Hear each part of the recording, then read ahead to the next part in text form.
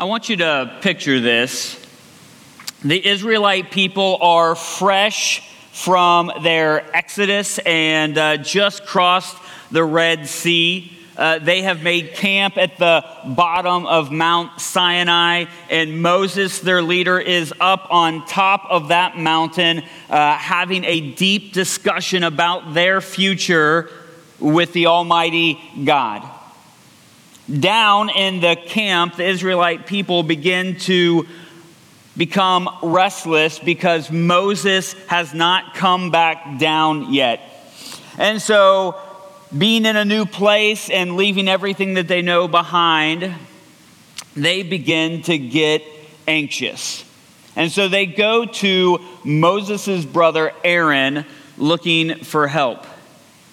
They ask Aaron if he would form for them a god, an idol, out of their gold. And Aaron is reluctant, but the people are persuasive, and so they take all of their jewelry that they had brought with them out of Egypt, and they put it into the shape of a calf.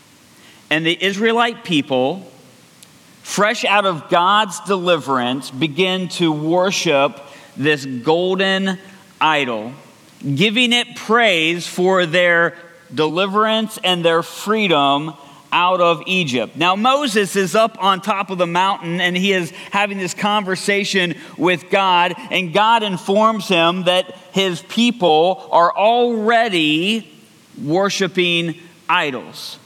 And so Moses begins to plead and ask forgiveness for and on the behalf of his people. And he makes his way down the mountain, and when he sees them dancing and worshiping this golden calf, it says that he takes these 10 commandments, these 2 tablets that God had written on with his own finger, he takes them and he throws them to the ground, destroying them. How quickly things had changed from being delivered out of exile to being brought across the Red Sea into freedom, to quickly forgetting about the God that brought them there and returning back to old ways. Now, you and I, we might hear that and we might think, you know what? I would never worship a statue made out of gold. But we get worship wrong all the time. We put things in front of God and we give our love and affection to things other than God. We get anxious and tired of waiting on God, and we try to solve things on our own. You know, we're no different. But the thing that we need to see today as we finalize this blended series is that God is good. That God is deserving and worthy of our praise. And our worship is a living response to God's greatness. Worship is a living response to God's greatness. But we seem to mess that up, don't we? We may not say, you know, it would be hard for us to say like that we worship other gods, you know. We don't see ourselves in the same vein as we see the Israelite nation there at the base of Mount Sinai. But we put things before God. We worship other things, and whether we want to admit it or not, our hearts sometimes chase after things that only deserve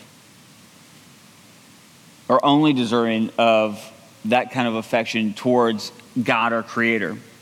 Kyle Idleman is the lead pastor at Southeast Christian Church in Louisville, Kentucky, and a few years back he wrote a book called Gods at War. And it talked about this idea of idolatry that we face. And it's a really great read if you ever have a chance to read it. But in this book, here's something that he says. He says, our hearts are idol factories, constantly creating things to put before God. That's us. That's human nature. We're always putting things before God. And while we may not see it as worship, I think God sees it as worship. And so let me ask you, what are some things that battle for your heart? What are some things that you struggle with that sometimes the priorities in your life can get flip-flopped and things can get out of whack and you can find yourself elevating something above the Lord your God? What are some situations that you find yourself in where maybe we should be patient, waiting on God to move or to act in a way or to deliver us in some way, but we just get tired, kind of like the Israelite people, and we want to take things into our own hands?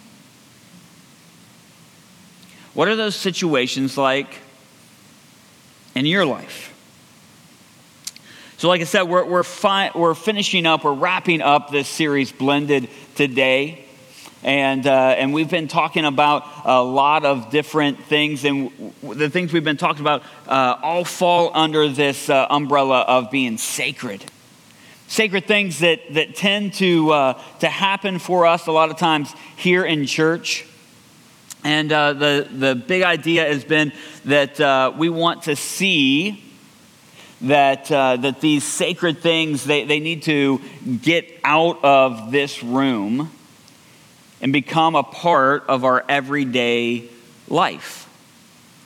And so as we talk about worship today, it's no different. There's a lot of different things that we think about when we hear the word worship. And so there's two things really today that we're going to focus on. And those are that worship is meant for God alone. All right? That's something that we want to talk about today. And that worship is more than just singing. All right? And so we're going to look through all of that under this blended lens, that there is no secular life, like the things that I do each and every day, and then spiritual life, that no, God, under his new kingdom, under Jesus, everything that we do has a purpose. Everything that we do is an opportunity for this sacred life to be infused in everything we do, okay? And so worship is meant for God alone. If you've got your Bible, won't you go ahead and turn to Exodus chapter 20. This is in the midst of that introduction kind of story that we just kind of looked at. Israelite people, God is going to give these 10 commandments to Moses. And so in Exodus chapter 20, we learn a little bit, because this is the first law that God gives in the 10 commandments. And we think of these, when we hear the word law, we think of them as being so restrictive. All right? Well, this is just put to keep you in place. What you have to understand is that this Israelite nation had been in slavery, had been in bondage for 400 years under Pharaoh, living in Egypt. These are God's people, and he delivers them out of that, and he has this promised land that he wants to get them to. And these 10 commandments are really for them how to live, how to be free, how to live in their new freedom out of exile. And so in Exodus chapter 20, we get the very first one. Exodus chapter 20, starting with verse 1. And God spoke all these words. I am the Lord your God, who brought you out of Egypt, out of the land of slavery. You shall have no other gods before me. You shall not make for yourself an image in the form of anything in heaven above or on the earth beneath or in the waters below.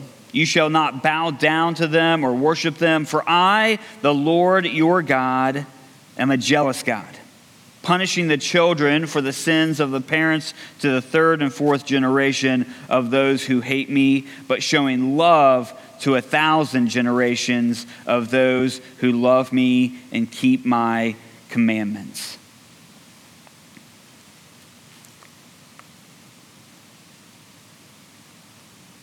God says in this command, you are to love the Lord your God and have no other gods before me. Now that word before could better be translated besides me. What's God saying there? He's saying, I'm the one and only. I don't want you to be worshiping anything else. It's interesting that God basically spells out what he doesn't want them to do. At the same time, the Israelite people are down at the base of the mountain doing the very thing that's the number one thing on his list that he says, don't do this.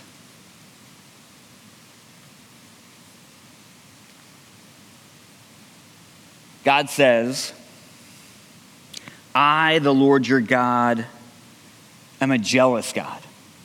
I wonder if you've ever thought of God in the context of being jealous. You know, my kids get jealous of each other if it seems like that we're giving too much attention to one, or we got something for one and didn't get it for the other.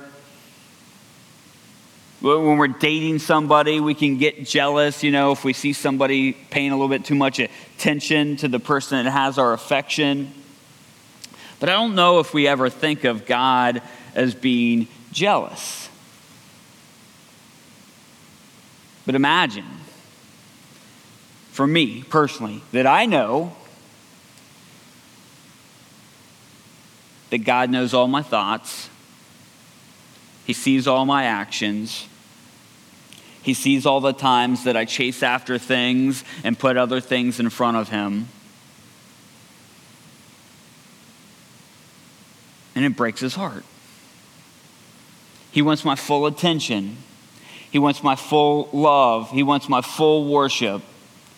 And if I'm being honest, there's all these other things that I'm chasing after.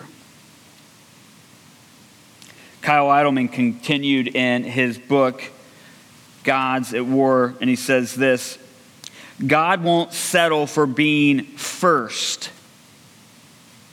He demands to be only.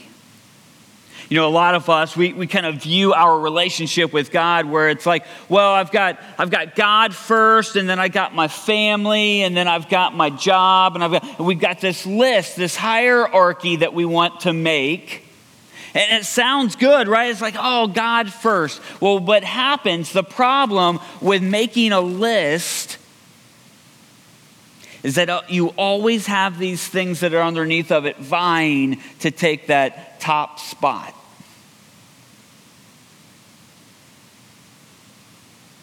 God wants to be the page in which your list is written on. He doesn't want to be first. He wants to be only.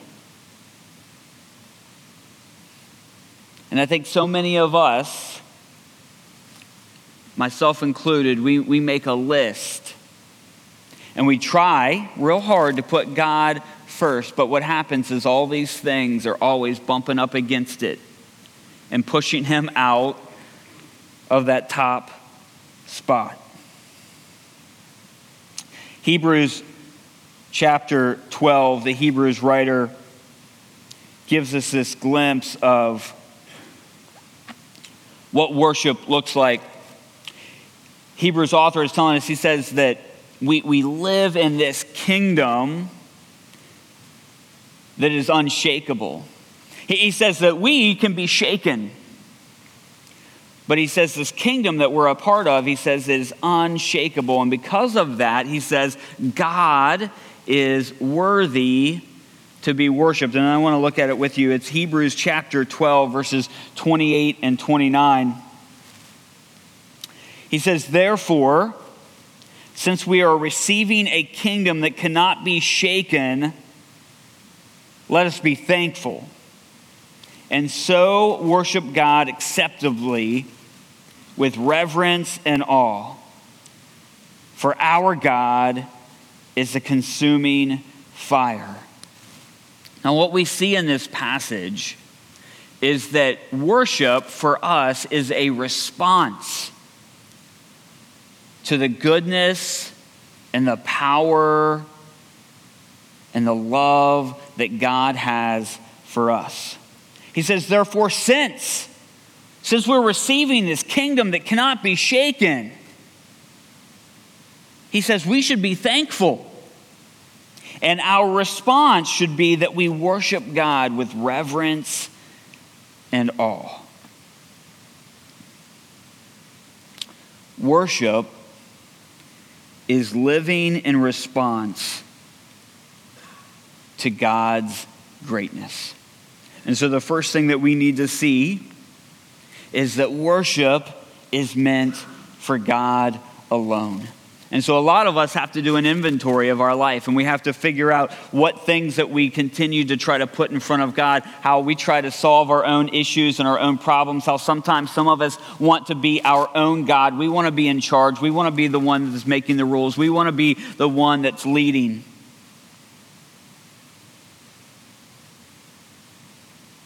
God is deserving of our worship. And he doesn't want to just be first in your life. He wants to be only. And for a lot of us, that's something that we have to go home today and we have to think about. We have to think about those places where we're putting other things in front of God. Second thing is that worship is more than just singing. You know, when I hear the word worship, if I'm being honest, I picture a band. I picture myself singing. Maybe my hand is raised. My eyes are closed. That becomes fundamentally what we think of. And I want you to know that worship is so much more than that. If we just compartmentalize worship into only singing, or if we imagine it that it only takes place within this room or within a room like this, we're missing the point of what worship truly is. In this blended series, we've been talking a lot about how things like prayer and baptism and repentance, while they happen here, communion, that they don't only happen here. And even if some of those things happen here, that they can still have significance in our life that happens outside of these walls. And what's true for them is true, so much more true for worship. Because if we're only viewing worship as singing, and if we're only singing here on Sunday mornings, and the only way that we really feel like that we're worshiping God is happening here, it's a very limited aspect of what worship truly is. And so I want you to turn in your Bibles to Romans chapter 12. Here, Paul is talking to the church that meets in Rome, and it's made up of both Jewish Christians and Gentile Christians. That means that Christians who have this formal understanding of God through the Jewish faith, and then these Gentile Christians who come from a non-God worshiping environment. They would have been pagans. They would have had multiple false gods. They would have worshiped idols just like the people in Israel coming out of Egypt. And so Paul is speaking to them because both camps are now under one umbrella, Christians meeting in Rome, and Paul believes that both of them have something to learn about what true worship looks like. And so this is what he says in Romans chapter 12, And we're going to look at verses 1 and 2. He says, "Therefore, I urge you, brothers and sisters, in view of God's mercy, to offer your bodies as a living sacrifice, holy and pleasing to God. This is your true and proper worship.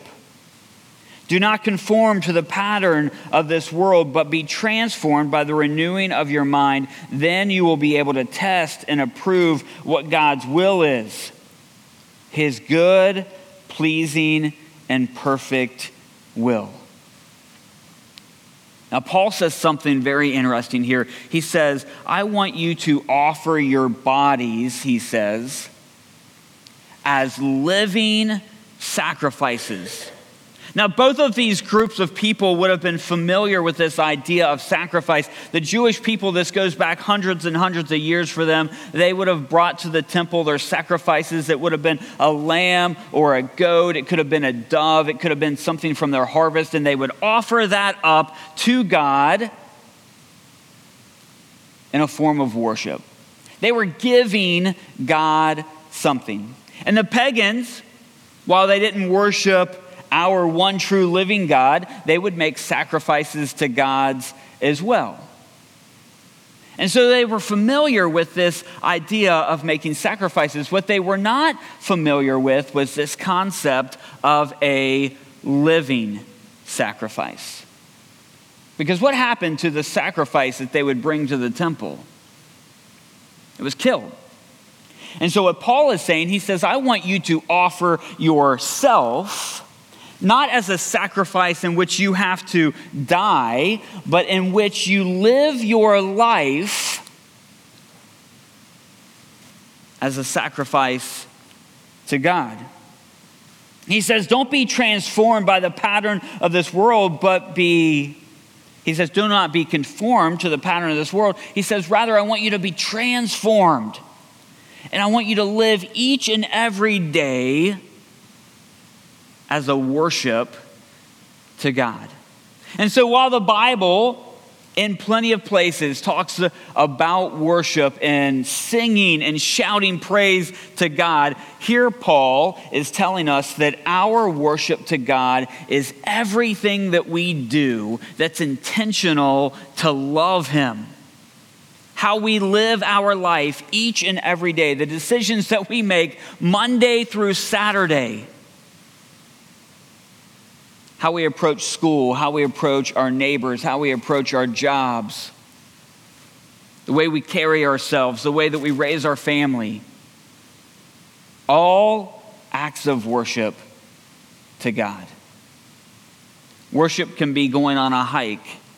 Worship can be your favorite hobby. Worship can be anything that we do that glorifies God and puts him first, and is living out this transformed life that does not conform to the things that the world says are important. And it's a brand new way for us to think about worship. But here's what it does. It blends the sacred, which is this formal act of worshiping God, and the secular, which is how most of us view our everyday life, the mundane things like just getting up and going to work. It fuses those together. What if now your work is worship? What if now you're going to school or your barbecue with your neighbor is a form of worshiping God through the way that you live? Psalm 96, psalm writer has this beautiful message for us. Psalms are filled with imagery of worship, and I just want to look at the first half of this 96th psalm with you. He says, I sing to the Lord a new song. Sing to the Lord, all the earth. Sing to the Lord praise his name. Proclaim his salvation day after day. Declare his glory among the nations, his marvelous deeds among all people. For great is the Lord and most worthy of praise. He is to be feared above all gods, for all the gods of the nations are idols, but the Lord made the heavens. Splendor and majesty are before him. Strength and glory are his sanctuary. He says, I want you to sing a new song. Something new is coming, the songwriter says. And we have a new song to sing. We have a new way to worship. And so there's this foreshadowing that's going on in this psalm that is pointed to something that is coming. Now, we have received that. We've seen it. The songwriter only had this vision from God about what was to come. And that is God's Son, Jesus. The songwriter says that salvation is coming. That is the song that we're going to be singing. And we know that Jesus, our Lord and Savior, who came to earth and lived as a man and gave his life and sacrificed it on the cross for you and for me, he is the new song that we sing. He is the reason we worship God. We don't worship God in vain. We don't worship God for no reason. Worship is a response to the good things that God has done for us. And no thing that God has done for us is greater than sending his Son as a sacrifice for you and for me. Worship is a living response to God's greatness. And so if you're here today and you'd like to learn more about what it means to follow Jesus, to make him Lord of your life, I'd love to talk to you about that this morning. Next Sunday is a baptism Sunday for us, and so we can have a conversation where we talk about what immersion's all about, how that's a form of worship, and how you can be in relationship with a God who loves you. And so I'd love to talk to you about that. You can come and you can find me after service. We also have Discover White Oak coming up, and it's coming up on September the 17th. And that's a great place, too, where you can ask questions and find out more about what being a follower of Jesus is about. Maybe you've already accepted Jesus or recently accepted Jesus, and you just want to find out what your next steps are, what it looks like to truly worship God Monday through Saturday, not just on Sunday. We'd love to help you with that. You can meet our Coleraine staff and get some help getting plugged in and finding community here. All of these things are about our journey here, trying to help people find full life through Jesus. And so, while these are next steps that some people might consider, I want to remind you that for all of us, our challenge today is simple. And it comes straight from the Word of God. And I want to remind you of this word that's used here. This word that I'm about to read. Urge. I am urging you to consider everything you do. Every day of the week, inside of church, outside of church, whatever it is, God doesn't want part of you. He wants all of you. And so Paul tells us, therefore I urge you, brothers and sisters. Why? In view of God's mercy, to offer your bodies as a living sacrifice, holy and pleasing to God. This is your true and proper worship. Will you pray with me? Dear Heavenly Father, I thank you so much for today. Thank you so much for your son, Jesus. God, I pray that we would worship you the way that you deserve to be worshiped. God, I pray that we would put you first. I pray that we would make you only. We love you and we praise you. It's in Jesus' name, amen.